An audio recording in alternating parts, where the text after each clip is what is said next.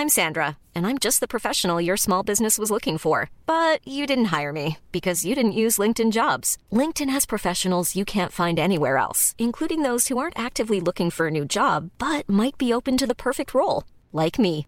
In a given month, over 70% of LinkedIn users don't visit other leading job sites. So if you're not looking on LinkedIn, you'll miss out on great candidates like Sandra. Start hiring professionals like a professional. Post your free job on linkedin.com/people today. Life is full of awesome what-ifs, and some not so much, like unexpected medical costs. That's why United Healthcare provides Health Protector Guard fixed indemnity insurance plans to supplement your primary plan and help manage out-of-pocket costs. Learn more at uh1.com.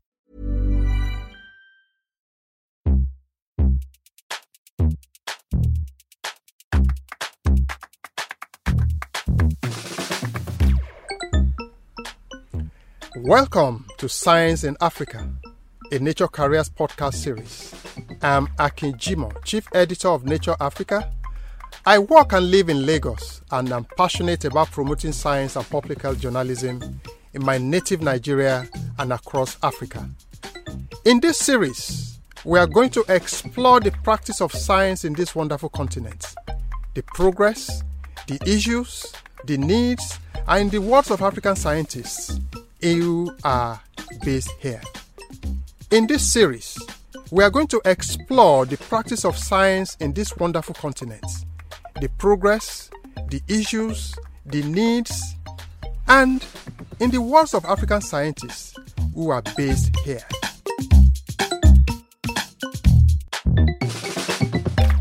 In this 5th episode, we meet 2 researchers who have taken upon themselves to do their bit to address the gender gap in science, technology, engineering, and mathematics careers in Africa. They both inspire young girls to get interested in science, but in very different ways. My name is Stanley Anubog. I am 22 years old from Nigeria. I'm a creative technologist and a storyteller. Currently the founder of ArtECOBS Nigeria, a STEM education company that provides quality education in science, technology, engineering, and maths in Nigeria. So STEM for Her is a non-profit project that empowers young girls. So we're looking at young girls in primary to secondary schools within the age range of 6 to 18 years by providing them access to skills, mentorship to break the stereotypes within what women can do and cannot do in the same science, technology, engineering field. So STEM for Her provides young girls in suburban and urban communities with access to robotic skills, coding skills, and also storytelling skills in order to encourage and empower these young girls to become future innovators, problem solvers, and change makers using science and technology to solve problems around the world. Yeah. You know, you mentioned that you kind of wear 2 hats. You say you are a storyteller and you are also into STEM for her, especially for girls. That aspect of storytelling, what do you do? What kind of story do you tell, and how do you tell the story?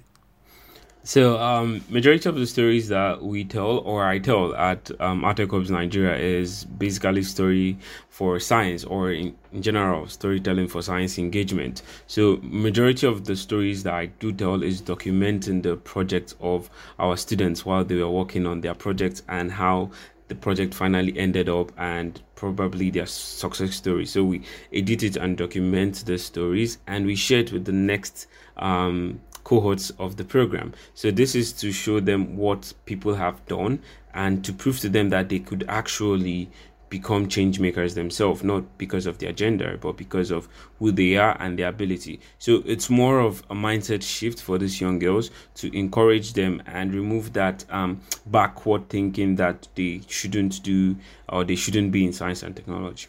So, for example, one of the projects that we did do during the storytelling process of what we are doing in STEM for Her. So the Rocket Girl is a very good example. So this is a story about a 12-year-old girl that is passionate about space and science in general.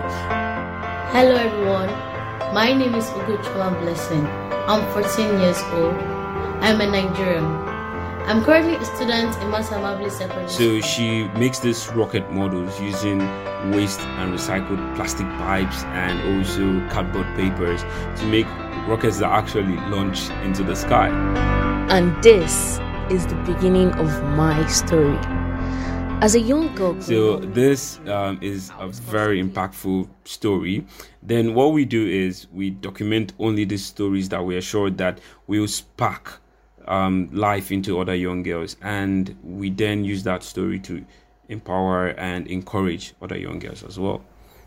Can you remember the fundamentals for her to, tilt towards rockets? I mean, what could have been her inspiration in terms of building rockets at that age? Yeah, I think in general, she grew up very, very exposed to a lot of cartoons. So she, according to her, she was very inspired to one day become an astronaut or travel to space, or probably be part of a team that builds rockets that would take Africa to space. So that was a very inspiring story for me, and her drive was just brilliant. Then we just helped her with the product, the design of how she could make this locally made rockets, and she just took the wheel from there. She's a brilliant young girl, but I think she got inspired by a lot of cartoon. Yeah, to be honest, a lot of cartoons. I am very interested in science and technology. I enjoy exploring the unknown and going on trips that provide solutions to world-related challenges. I intend to go around the world and investigate new possibilities for how science may bring about positive change in rural communities. And to be honest, speaking from my own perspective, I think movies and cartoons are very key. Like I said, storytelling has a very amazing power that we underestimate. I got inspired to participate, to become in science and technology in 2018. That was when I watched Iron Man when it came out newly. And that inspired me to be like Tony Stark one day. But along the way, I later discovered my own passion and my own purpose is to inspire other young people to be part of the science and technological space. So I think movies in general, stories do inspire a lot of change, a lot of great people, and a lot of significant problem solvers. Okay. So you document experiences and so on and so forth. So why did you start it? Because you made this statement recently, and I quote, "It's hard changing the girls' mindsets, especially for those from rural, communities, with limited access to, equipment, facilities, and so on and so forth. Yet, you established STEM for her, for girls in rural areas. Why?" The reason was at a certain point in my change-making career, I encountered a little girl that came up to me. We were preparing for a science fair, and she said, in quote, my mom said that I can't participate in this science fair competition because science fair is meant for boys. And I was like, no, it's probably meant for everyone. And I started looking into the statistics of women in science and also the number of students we were impacting in our program. Only 10% were girls in our program.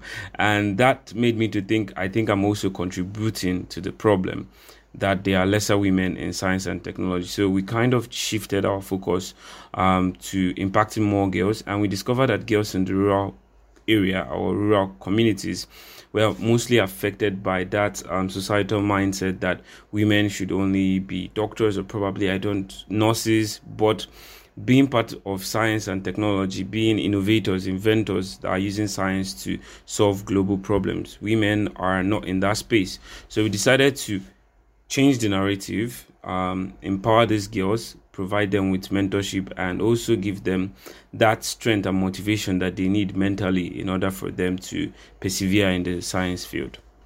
So when you're looking in general statistics regarding the science field in general, women just make up 30%, and that's a huge gap, which means that there are so many problems that women are facing that are not being addressed because there are fewer women in that space. And alongside, when you're talking about a gendered perspective.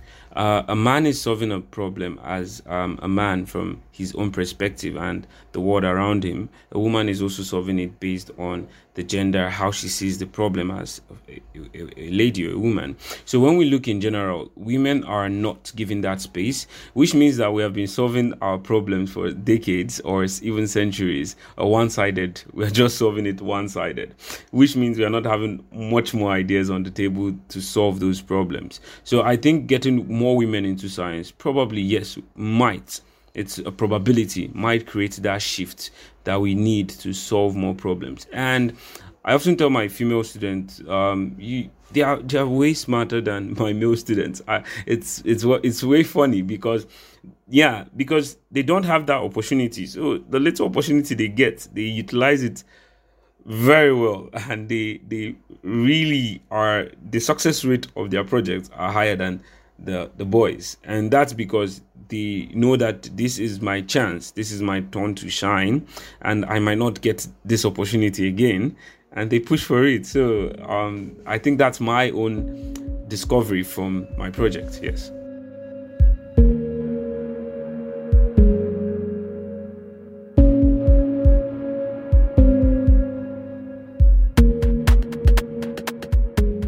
My name is Doreen Onyinye Anene. I am a final year animal science PhD researcher at the School of Biosciences at the University of Nottingham. And at my research, I'm investigating the variation in performance variables of individual hens and their association with the quality and the safety of the egg. Now, very importantly, I am a dedicated representative for women in science from low-income communities and underrepresented groups, and I am the founder and program director of the STEM Bell. Yeah, STEM Bell. What is STEM Bell program about? What does it mean? So the STEM Bell is a non-profit organization, and it was founded in 2017. And our overarching goal is to recalibrate the female representation in STEM careers and eventually close the gender gap in STEM fields. So we are working towards this goal by first attracting girls from low-income communities to science subjects. Then secondly, we're retaining them in science classes in senior secondary schools. And then we're advancing them to STEM careers through tertiary education. So STEM, for anyone who doesn't know, is the acronym for science, technology, engineering, and mathematics, while Belle is the French word for the beautiful girl. The beautiful girl, yeah. So putting this together, you have the STEM Bell, which means the beautiful girl in science. And with this, you can see that we're trying to pass the message across that women and girls can be everything. They can be elegant in stilettos and they can be confident in steel toes at the same time. Yeah. You've done a lot, in your area of work, and but why do we need more girls in science? Why? Why not? Why do we not need more girls in science? Look, UNESCO has captured it perfectly. The world needs science and science needs women.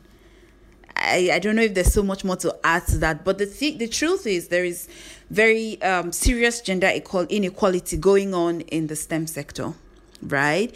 And this is even more pronounced at decision-making levels, board levels.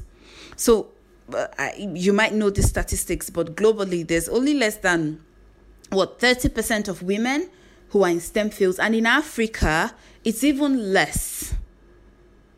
The number of girls who choose engineering degrees are a lot less than males. Of course, males dominate the science and the tech sectors. A lot of work is being done to change that status quo, but there is still a lot more to be done. A whole lot more to be done. And the interesting thing with women and with girls is that they are so creative and they understand, some of these challenges, and that if giving a platform, they can provide very solid solution to global problems. Take, for example, the effects of climate change. So women in low-income communities really suffer the brunt of climate change. There's a lot of droughts and so many other things that, it's as a result of climate change that is affecting their productivity, affecting their profitability. Now, if girls from similar communities that have seen their parents go through this hardship are supported to get to decision-making levels, do you not think that they would think critically to bring up solutions because they don't want people like their mothers to go through that pain, that suffering anymore? Yeah. When you say beautiful girls, in science, in Africa, I mean, there's a saying that the beautiful ones are not yet born, but it's like beautiful scientists, are born already. Yes. What is the core problem? Why girls? Why? What is the core issue for starting this program? So, in Africa, typically, and I think in quite a number of other continents, especially in low-income communities, there are gender-biased stereotypes that have really eaten deep into the mindset of women and girls, especially from low-income communities. And these stereotypes are limiting them from achieving their full potentials as human beings. So when you engage with schoolgirls or girls typically from these communities, you hear things like, engineering is not a woman's course. You hear things like, I don't want to do engineering because it will be difficult for me to get married. Some people even go forward to say that pilots will find it difficult to have children. All kinds of stereotypes, limiting women from exploring careers in STEM, from maximizing their full potential. All these things come from, they're handed down, really. They're handed down from generations that have gone ahead of the girls. These are beliefs that are being passed on to this generation. So now, with all of these, girls are being limited. Now, the world is changing. The world needs science. Science needs women. And the truth is, in a few years, in 2030, by 2030, the projection is that women and science, technology, and engineering will become a very relevant skill to secure jobs. We're seeing it already happening before our time. Tech is becoming the real thing. And girls and women are going to be heavily disadvantaged. And even worse, girls and women in low-income communities. So our agenda is to make sure that women and girls from low-income... One size fits all seems like a good idea for clothes until you try them on. Same goes for healthcare. That's why United Healthcare offers flexible, budget-friendly coverage for medical, vision, dental, and more. Learn more at uh1.com. Economically disadvantaged communities are not left out in this global change that's about to hit us.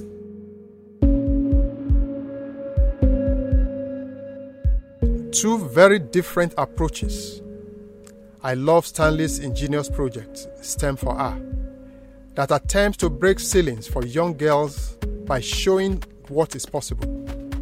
Using storytelling, such as the short film about Rocket Girl, can inspire young girls to dream and then make their dreams reality. STEM Bell is a more systemic approach. Doreen wants to support girls through their whole journey in education. But how does she do this in practice? What were the deep thoughts that you had that, look, I need to give opportunity to others, who may be at a certain stage. And having a girl child in itself, from conception, it matters. To look at how do I bring this child up. I grew up in northern Nigeria. I grew up in Zaria, in Kaduna State. Now, when we were growing up, my mom studied education. She wasn't a scientist. And, trying to get a job as a teacher with, a non-science degree, she found it difficult. Okay. But those are the people that build scientists, teachers. I know. Have a key role to play. I agree. Yeah. She found it difficult because there were so many competitors for that job. for those jobs she was applying for, right? And then she thought that she didn't want her children to go through this. And then she started indoctrinating the benefits of science at her experience to us.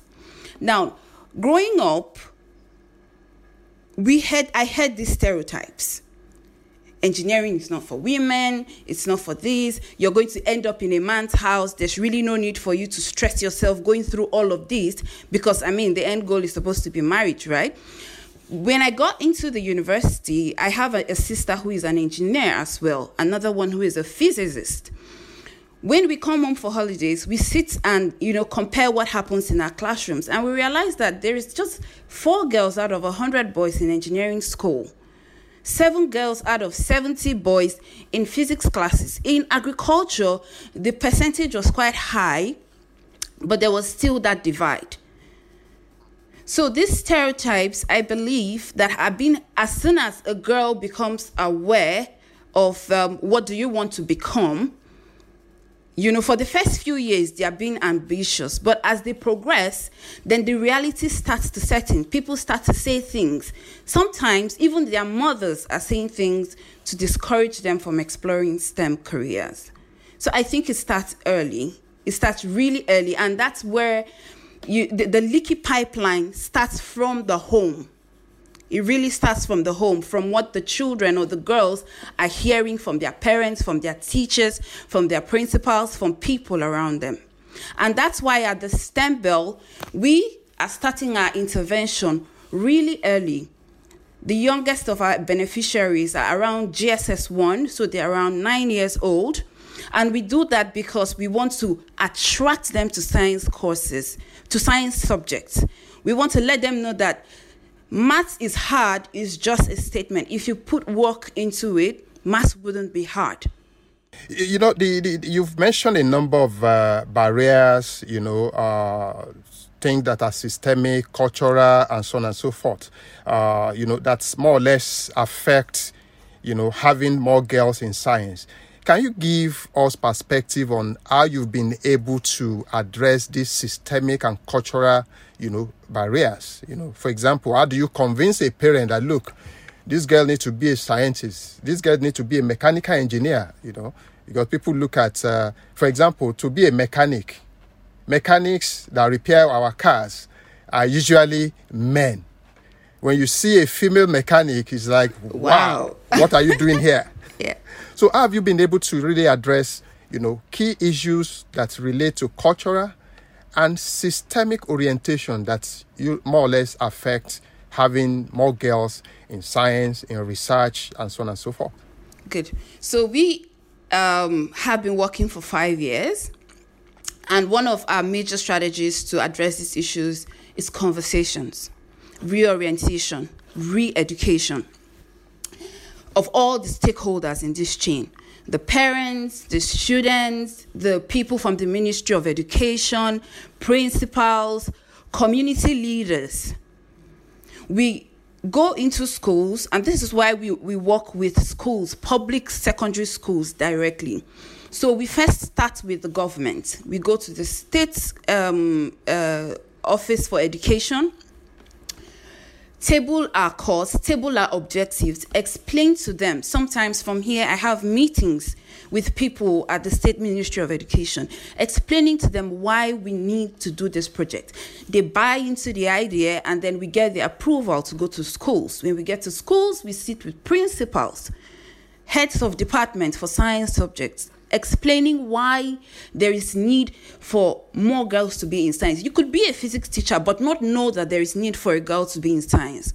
So we finished this. We've had PTA meetings. Would I call it PTA? That's parents. That's Parent Teachers Association. Yes, it's really participatory. So like I was saying, we engage the parents. We explain to them why there's need for girls, and we go through this process because these girls are typically under 18. They're still under the influence and direction of their parents. So we need to make sure that everyone ahead of that has authority over the girls are on the same page. And then when we go to start working with the girls, we can see change. we can see the impact already. They go to tell their parents, and then it kind of consolidates. So we put in all the action. We have various strategies that we have rolled out at the STEM Bell to achieve this goal, and we always have our parents come. The parents come through with feedbacks, with comments. They attend all our events. It's really participatory and really engaging, and we make sure it's from bottom top. Yeah, those days when we were growing up, a typical young boy, is riding bicycle, is making, a wheel that he rolls about in a compound, climbing trees and so on and so forth. And these elements at times, spur you to do a number of other things. Are there components in a way that, the girl child from infancy or from being a toddler is not limited by the kind of toys she plays with? I mean, is that an area that you explore also indirectly? Well, if you study the leaky pipeline of women in STEM, it starts from infancy. The kind of toys they play with, the kind of coloring books they look at. It goes all the way to secondary school, the ages we work with, or it goes all the way to primary school, the kind of extracurricular classes they go for. While the boys are going for coding and stuff, the girls are going for knitting and cooking, which is absolutely fantastic. So it extends onto secondary school. So while the boys are going into something more technical and vocational, the girls sometimes are even forced to go into something more homely. This is in quote, right? And then it keeps growing. For us particularly, the focus of our work is from secondary school, JSS 1 until SS3. And the reason is, in between JSS 1 to SS3, we have JS3. JS3 is such a critical year in the life of anyone that's going to choose science. Like, you are forced to choose science, arts, commercial, and all that. Most times, when you pick a non-science specialization, it's like a journey of no return. We don't find you again except if God decides to intervene. And for women, it's usually more difficult, because right after secondary school, it's marriage, and all sorts of things. So our focus, I appreciate everyone that is putting in work at other sections of the pipeline, but our focus is within the secondary school. And yes, I agree. Toys play an important role. From a young age, children become very creative. They become problem solvers. They become critical thinkers. They become nearly like scientists. So the more you expose them to toys, Montessori toys that will challenge their thinking, the more you allow them to fail and work it out, I think that maybe there might be an association with them ending up as, really critical and technical people.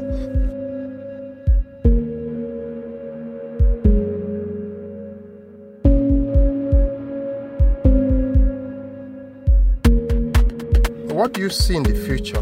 What's the future plan for STEM for her? And even for the student also, what do they see, in the future? Are they willing to carry this, to the next level?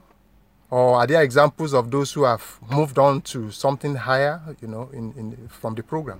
Yeah, so some of the girls in our programs, when you ask them, because we always do this survey before and after the project. So we ask them, what do you want to achieve? And we ask them after the program, what do you think you're going to be able to achieve at this moment in your career? Majority of the girls will always tell you that she sees herself becoming an inventor. So I think that's the general concept. They want to become inventors at this point. But I often tell them, you could become a doctor, but you could become a doctor that solves problems. So in general, I see a future where majority of these girls are going to be leading problem solvers, entrepreneurs, social entrepreneurs, or even inventors coming up with innovative solution. And that's the aim. That's the aim for STEM for her. We're not trying to just create inventors or chief engineers or scientists or researchers. We're trying to create a league of problem solvers and change makers in the African ecosystem. The future I see for STEM for Her is we are going to be doing much more of storytelling, documenting the projects of these girls and sharing it out on social media to inspire other young girls across the world. Yeah. Okay. I know there are many Africans like you. What will you advise, in terms of, starting this program in other African countries, in a way that, we can populate, the continent, with ideas and so on and so forth. Can you talk to Africa? Yeah, so my advice to every African change maker out there that is trying to change the world or trying to create projects that would break barriers and provide sustainable solutions for Africa, the best advice I would give you is it's a very slow journey. It's not a sprint, it's a marathon. I know this sounds cliche, but it's true. It's a very, very long marathon. But the advice I would give is every single one of us, I would use this kind of proverb my grandma used to say. She would say, everyone is a crying baby. We are all crying for our voices to be heard, and only those that cry the most will get heard. So I think you shouldn't give up crying. Because they didn't hear you today doesn't mean that they won't hear you tomorrow. So keep on crying, don't stop until the world hears your name. Everyone is unique, but only those that show their uniqueness are rare. So I think my advice to every young African out there is be rare as possible. Cry out loud, scream out loud, let your voice be heard, and create as much change as you can. Yeah. You encourage young girls. Young girls have parents, they have uncles, they have aunties, and so on and so forth. How can they be like you? How do we recognize some of this inherent passion, inherent ideas and dreams, of the girl child, in a way that we don't stereotype, our girl child into doing what we expect them to do? Do you have a perspective on that we can learn from? Definitely. So I tell my students, no matter what I teach you or no matter how I tell you about science, if along the way you identify that you are not passionate about science, please do shift into your passion. I think that's a very core phantom that is in the African mindset. It is about you have to do this, you have to become a doctor, you have to become an engineer. I think it's about giving the kids a liberty to explore the world, to become who they are, to become themselves. So we do tell our students, hey, no matter how we tell you about science, no matter what we tell you about science, be yourself. Identify who you are and stay strong with that, and then you're going to create change in the world. Some of our students ended up dropping out, becoming focusing more into art. And I'm like, yeah, sure. If you're doing art, make sure you do art that changes the world. That's it. We are, like I said, it's not only focusing on science.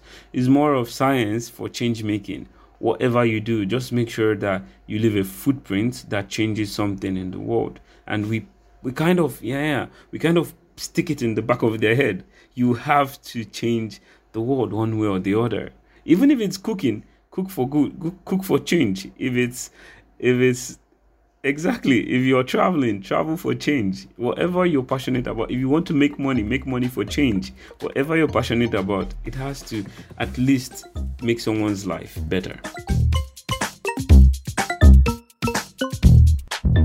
The gender gap is real, and the root of the problem is surely gender bias that exists in African society, and in many others for that matter.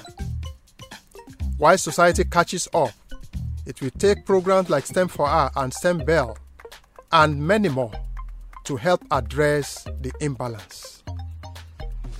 So, that's all for this episode of Science in Africa, a Nature Careers podcast. I'm Akin Jimoh, Chief Editor of Nature Africa. Thanks again to Stanley Anigbogu and Doreen Anene, and thank you for listening.